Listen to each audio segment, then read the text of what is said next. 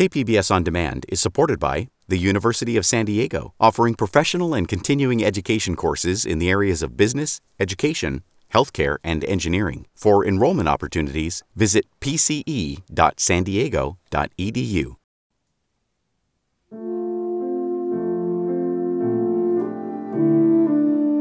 Cannery Row in Monterey, California is a poem, a sink, a grating noise, a nostalgia, a dream.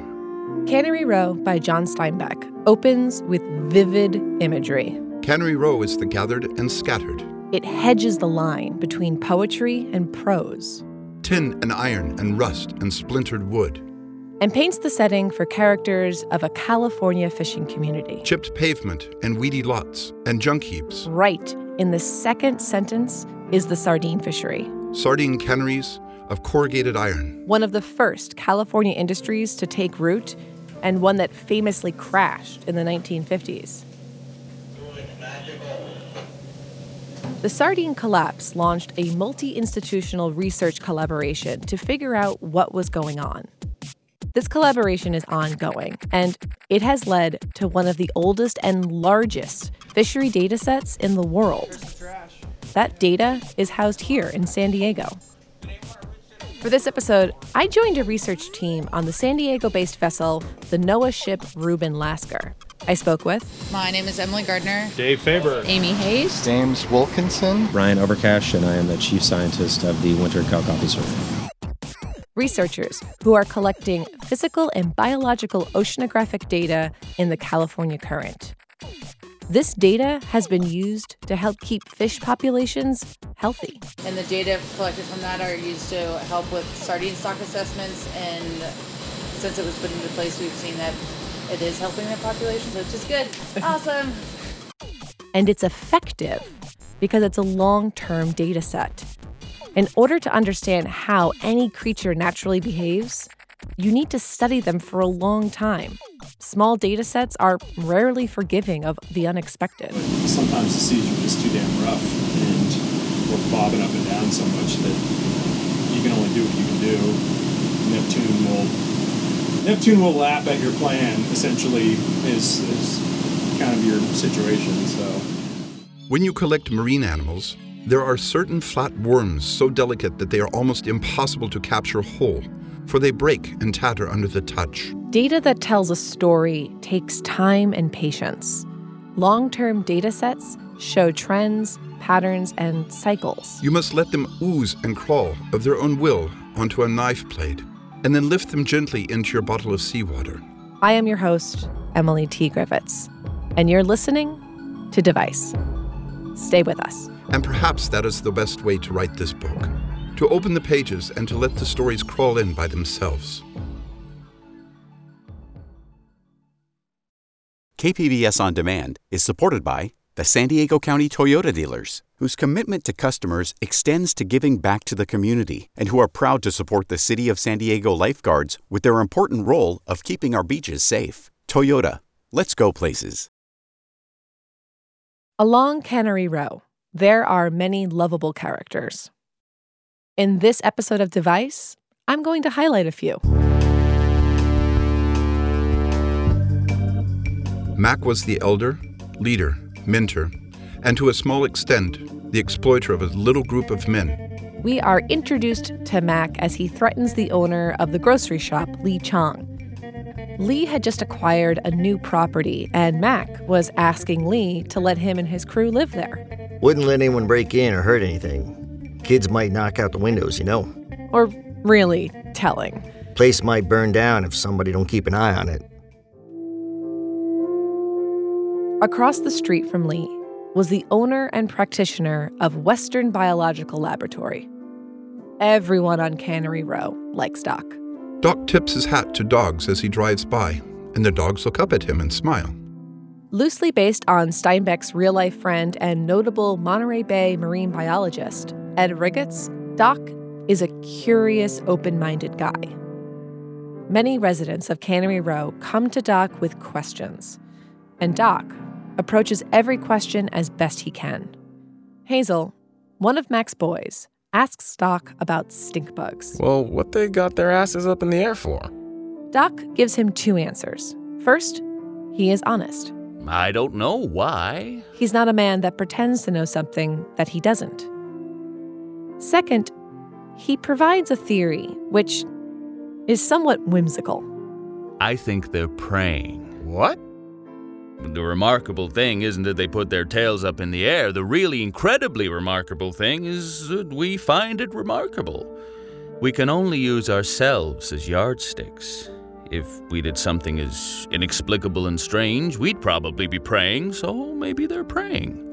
As cool as that imagery is, we now know that common black stink bugs in the U.S. Southwest, also known as Pinacate beetles, stick their tails in the air as a warning that they can let loose a noxious spray of repellent chemicals. It's why they're stinky. Occasionally, Doc enlists Mac and the boys to help him collect samples for his biological supply business. What do you guys do with them? You can't eat them. They study them. What do they find to study? They're just starfish. There's millions of them around. I could get you 1 million of them. Lives in Cannery Row revolved around the bountiful sardine industry, a small silvery fish. People went to work when the fishing fleet came home, sorting the catch and tending to the fishermen's other needs. And they rested while the fleet was at sea. Everything works in cycles on Cannery Row. In the late 1930s, the sardine fishery was booming. I'm always amazed when I look back on the archived photos of the sardine fishery and how they came in so loaded that, there were sardines on the deck.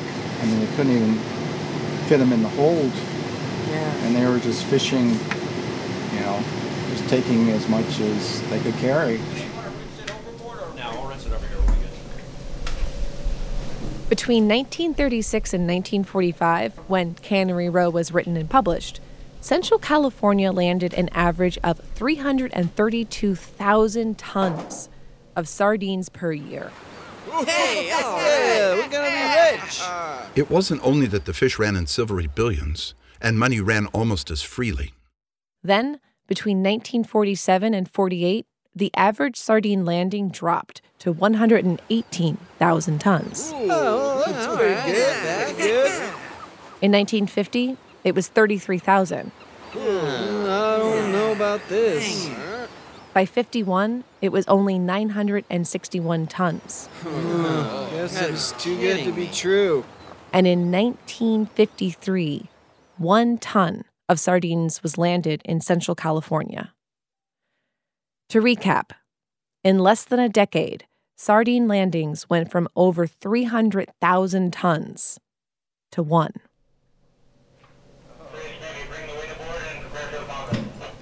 At this point, most of the sardine fleet had moved to fish here in Southern California, as the landing numbers were a little bit better, but not by much and not for long. However, none of that was any concern to Doc, Mac, and the rest of Cannery Row. Life was good. One day, Mac and the boys got to thinking. That Doc is a fine fellow. We ought to do something for him. They settled on throwing him a party. However, it's going to take dough to give Doc a party. If we're going to give him a party at all, it ought to be a good one. But they had a good idea on how to get some money. Got a nickel apiece for frogs. So, Mac goes to Doc looking for work to pay for a party for Doc that Doc doesn't know Mac's throwing. He looked up a little nervously as Mac entered. It wasn't that trouble always came in with Mac, but something always entered with him. Mac tells Doc that he and the boys are looking to pick up some work. As it happens, Doc was in need for some frogs. He had a big order to fill. You just rest easy about frogs. Why, we can get them right up Como River. I know a place. Just you rest easy, Doc. Don't you lose no sleep about it. It may seem odd that a scientist is entrusting the local gang of alcoholics to collect frogs to fill an order, but you see, Mac was personable. He could appear reliable. I bet Mac could have been president of the U.S. if he wanted. It's just that his priorities weren't always in the right order. There wouldn't be no fun in that. And the truth is, Doc really did need those frogs. Mac and the boys drive out to Carmel River in a series of vignettes where Steinbeck feeds us Americana. Enchanted roads through sunlit landscapes seemingly ripe with opportunities and resources. The California Steinbeck wanted us to believe in.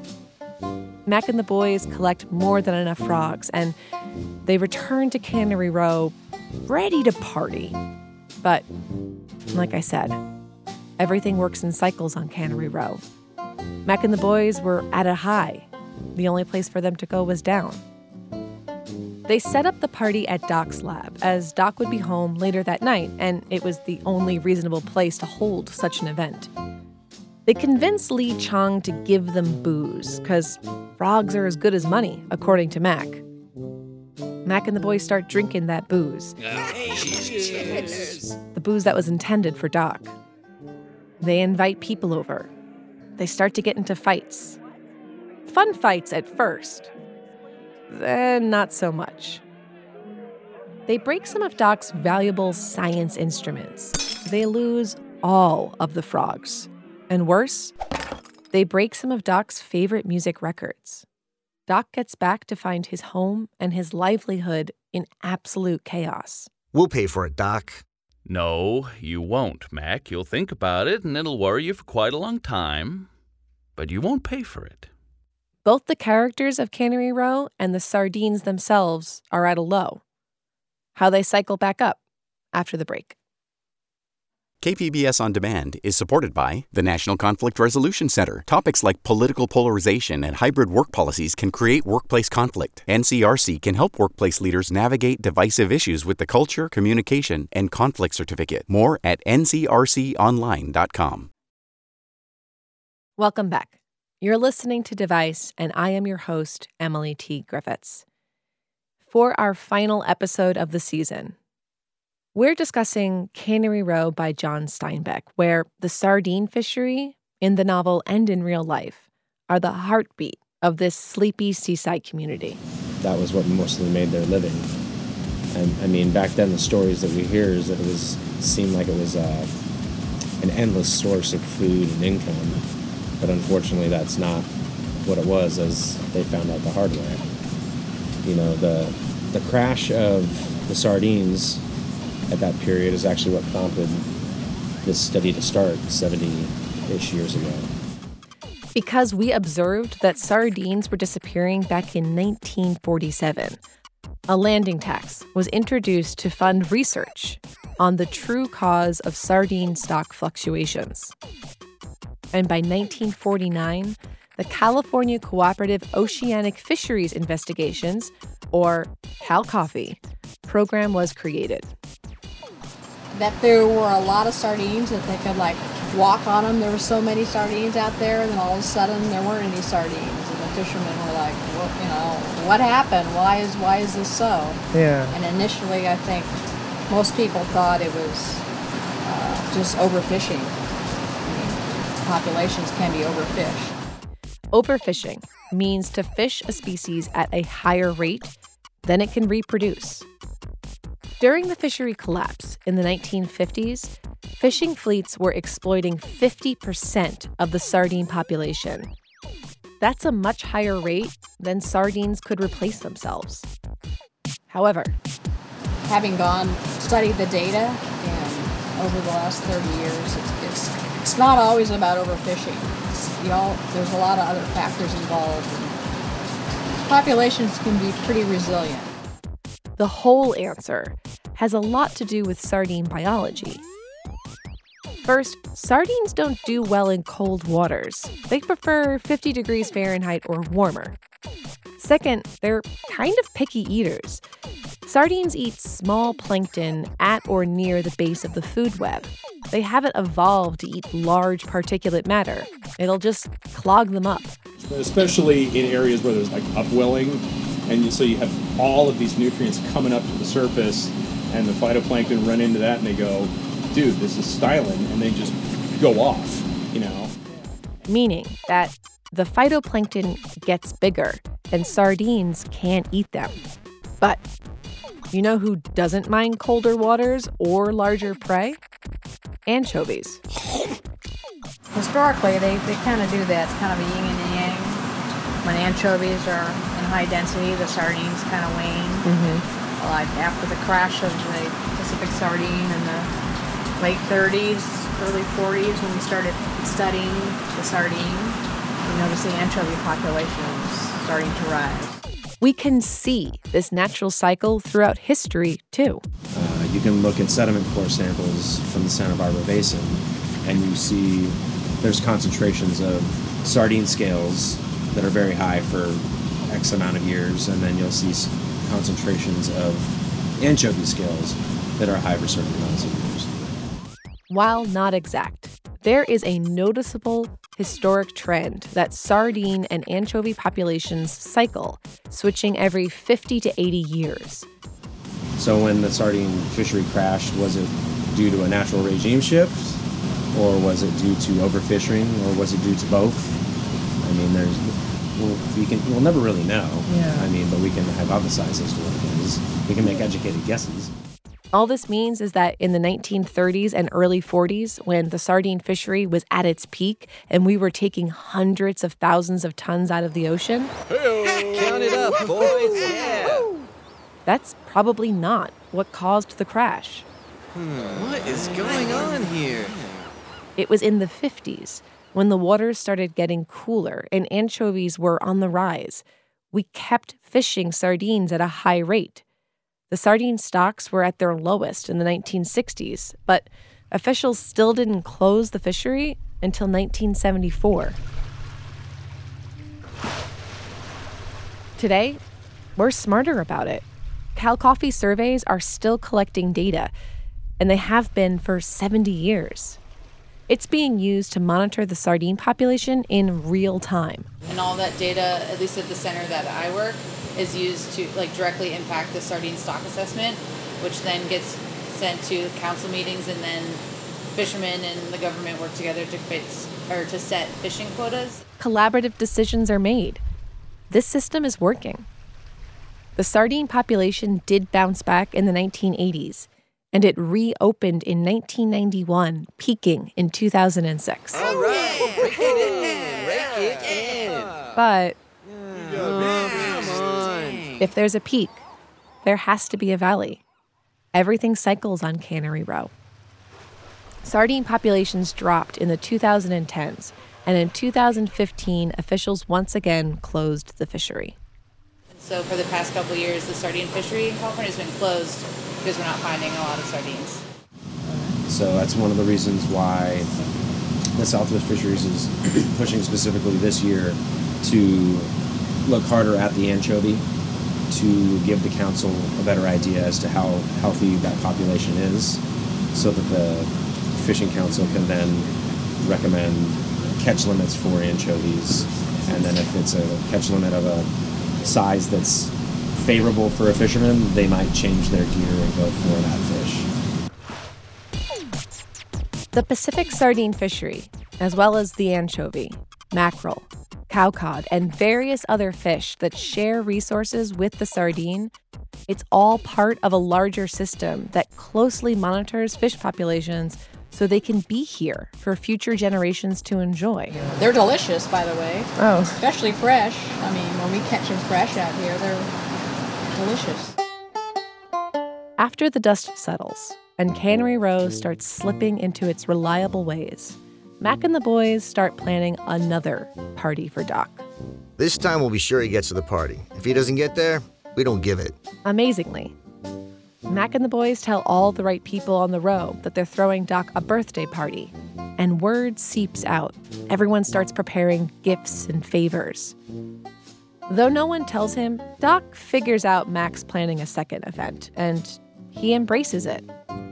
Reasoning that his house will be the party's location yet again, he locks away his valuables that hadn't been destroyed the first time.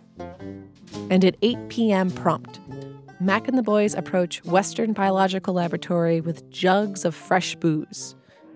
The rest of the row shortly follows with presents in hand. Things are back how they started.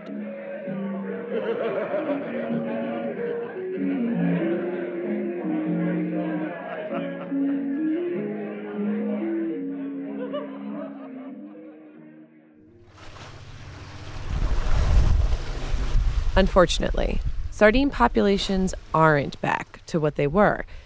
We don't know if landing numbers will ever be as large as they were again. Although, even though the sardine fishery is currently closed, odds are that it will open again. Insight from Cal Coffee opened the fishery once before.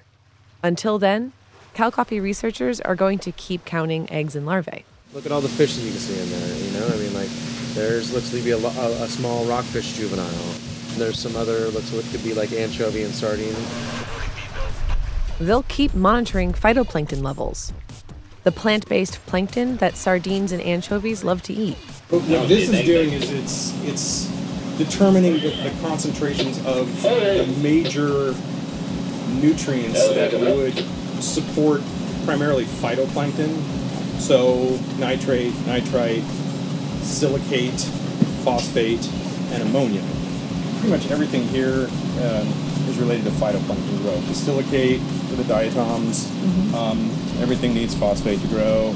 If you've got a garden, And we haven't even scratched the surface of the physical data they're collecting. So we're looking at this is 4 graphs that are kind of overlaid on top of each other of oxygen, Correct. Salinity, temperature, and fluorescence? Correct. Okay, and... Oxygen, temperature, salinity, and fluorescence. They're taking these measurements and collecting seawater from up to 500 meters deep. And they trap the seawater at a particular depth so it can be brought up and analyzed on board. The target depths are standardized, and it's the same depths that we've been doing for 70 years. Long-term data sets like these are critical for any analysis of climate change, ocean acidification, and the ecological problems we've barely begun to analyze. I'm sure there's microplastics in there, but we won't know that till we actually look through this sample. What more, this data is free. Anyone, including you, can download it from the Cal Coffee website and use it for your research or for your interest. It's currently being used by various state, federal, and private organizations, including NASA, and outside organizations can provide third-party feedback to make the data better. And what's great is a lot of times end users find some discrepancies that may have filtered through the point checking process so we can make corrections. This data can tell so many stories. We just have to let them crawl out. Whereas this, you're seeing the ocean kind of real time, and Who wants to bet the depth we don't see this at? this is unique. Meaning, in this moment in time, you have a snapshot of what's going on. On average, it's about 10 to 14 meters on this side of it. I did already. They started coming in. I was expecting it to be out in the water for like 4 days. Is Amy in this picture? I'm not sure if Amy got joined on the line.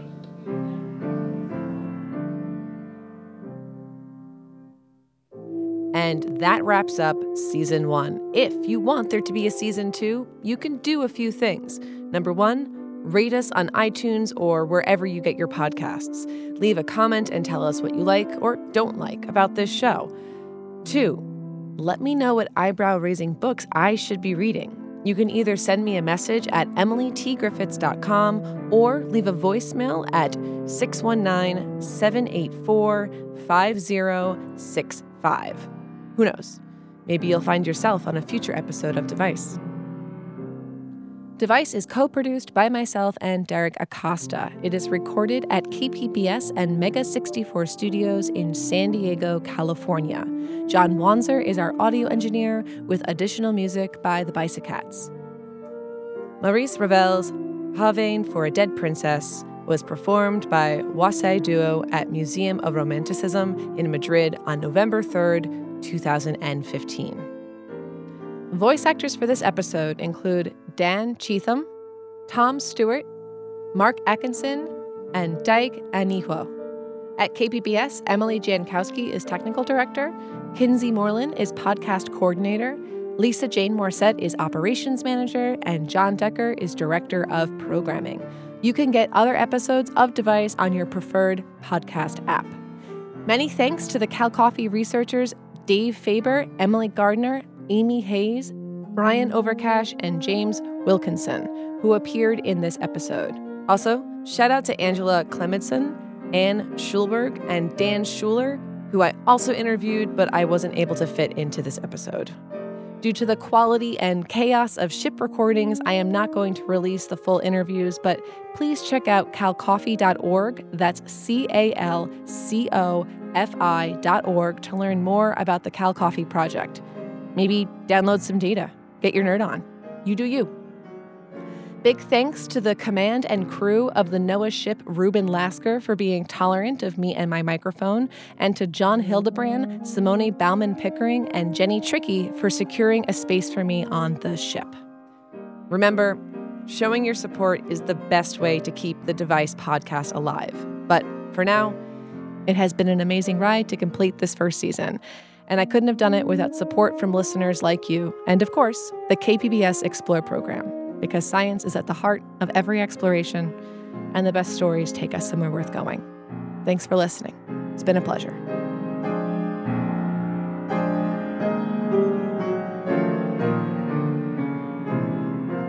All right, that's that.